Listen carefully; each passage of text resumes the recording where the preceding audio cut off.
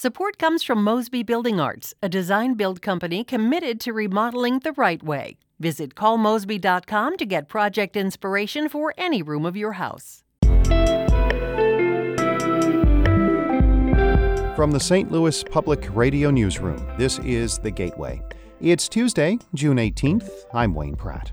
Ahead, Harris-Stowe State University President Dwuan Warmack. He's moving to another historically black college and says a lack of state funding is a challenge for HBCUs in Missouri. The state of Missouri has to become very serious about investing into the two public HBCUs that are here. Harris-Stowe and Lincoln play a significant role. St. Louis Public Radio's Andrea Henderson speaks to Warmack about his 5 years at Harris-Stowe. First, the news.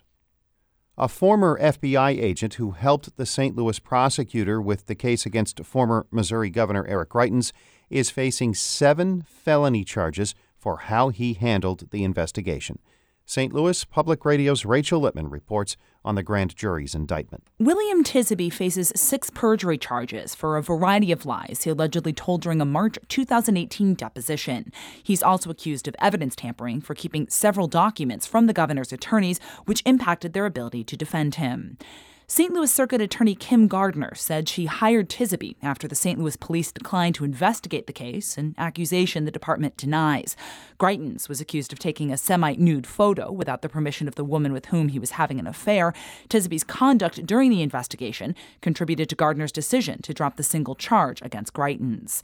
Gerard Carmody, who is the special prosecutor on the case, did not immediately return a request for comment. Neither did Gardner's office or an attorney for Tisby.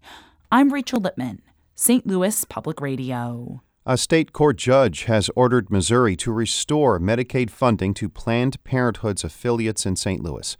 The judge ruled that the legislature's spending bill last year for the Medicaid program violated the state constitution by barring payments to abortion providers and their affiliates.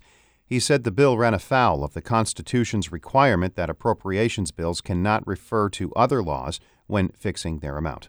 Attorney Charles Hatfield represents Planned Parenthood. This isn't really an abortion issue. This is really a how does the legislature supposed to do business issue. The state said it was considering an appeal. An identical case brought by Planned Parenthood is pending in Kansas City. 12 farms in the St. Louis region are receiving a public relations boost. The Missouri Coalition for the Environment is promoting them for its Known and Grown campaign. It's an effort to raise awareness of environmentally responsible farms within 150 miles of St. Louis. Coalition Food and Farm Director Melissa Vatterott says a farm needs to be more than local to join the campaign. We are not allowing synthetic chemicals to be used, and farmers need to be using at least 2 conservation agriculture practices, which indicates that they're committed to soil health and water quality.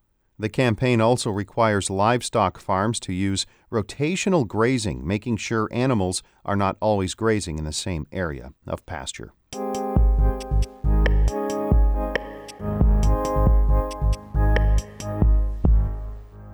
When Dwuan Warmack became president of Harris-Stowe State University in 2014, he was just 37 and among the youngest university presidents in the nation. 5 years later, he's moving to another historically black institution, Claflin University in South Carolina.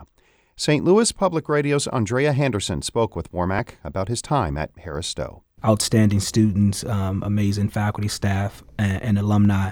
So there's a variety of things that I'm excited about. But if I were to say just the holistic development of our students coming to Harris-Stowe one way, transforming and leaving as global leaders. That's what I'm most excited about. But I think other than that is how we've been able to assemble an amazing team and cultivate meaningful relationships in the greater St. Louis community and have a significant impact on the economic development that's happening in the St. Louis region. You've been there for 5 years, right? 5 years. Why do you feel like now is the time to move on to Claflin University? In this line of work, there's never the right time, right? So it was a hard decision. And, we, my family and I prayed about it and really did some soul searching. And this is where God has us to go during this season. And so it was, once again, I wasn't job searching, wasn't looking, wasn't in the market. But this opportunity came. And sometimes when God knocks on that door, you have to be obedient to what he has next for you.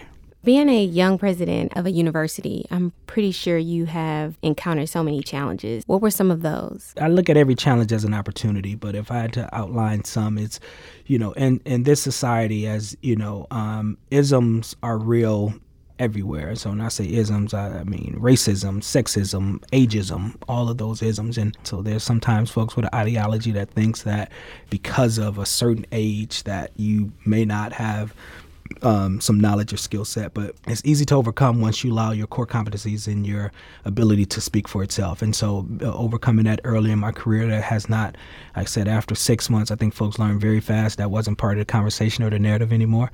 And so we would work together to continue to build the legacy that we've built thus far at Harris-Stowe State University. So what do you think are some of the challenges that still present itself to historical Black colleges and universities like Harris-Stowe and Lincoln University in Jefferson City? HBCUs have historically been a leader in this country of producing African-American graduates and continues to be. I think very specifically to the two HBCUs here in the state of Missouri, I think it's the state of Missouri has to become very serious about investing into the two public HBCUs that are here. Harris-Stowe and Lincoln play a significant role. Harris-Stowe has been around 162 years of educating this greater St. Louis region in the state of Missouri, and Lincoln has been a leader as well. But with only two HBCUs in the state, with less than 5% of the state appropriations going to those HBCUs, that's a problem.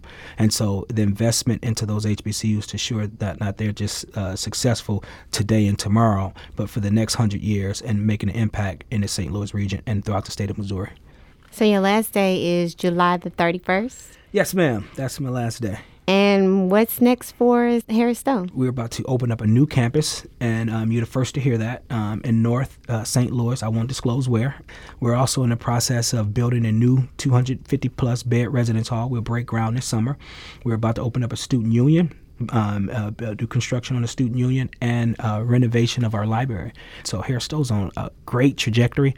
I'm confident the team that is there will continue to propel this institution to be one of the leaders, not just one of the best HBCUs in this region, but it will happen to be one of the best small liberal arts focused institutions with a concentration in STEM and business as well.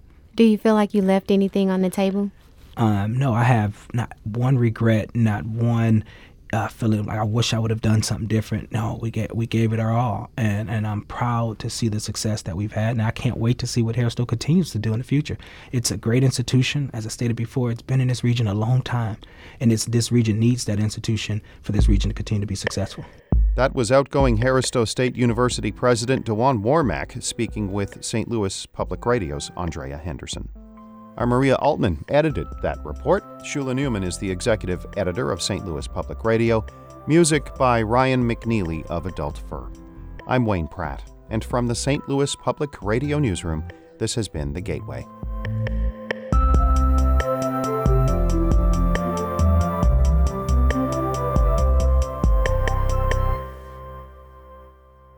Support comes from Mosby Building Arts, a design-build company committed to remodeling the right way. Visit callmosby.com to get project inspiration for any room of your house.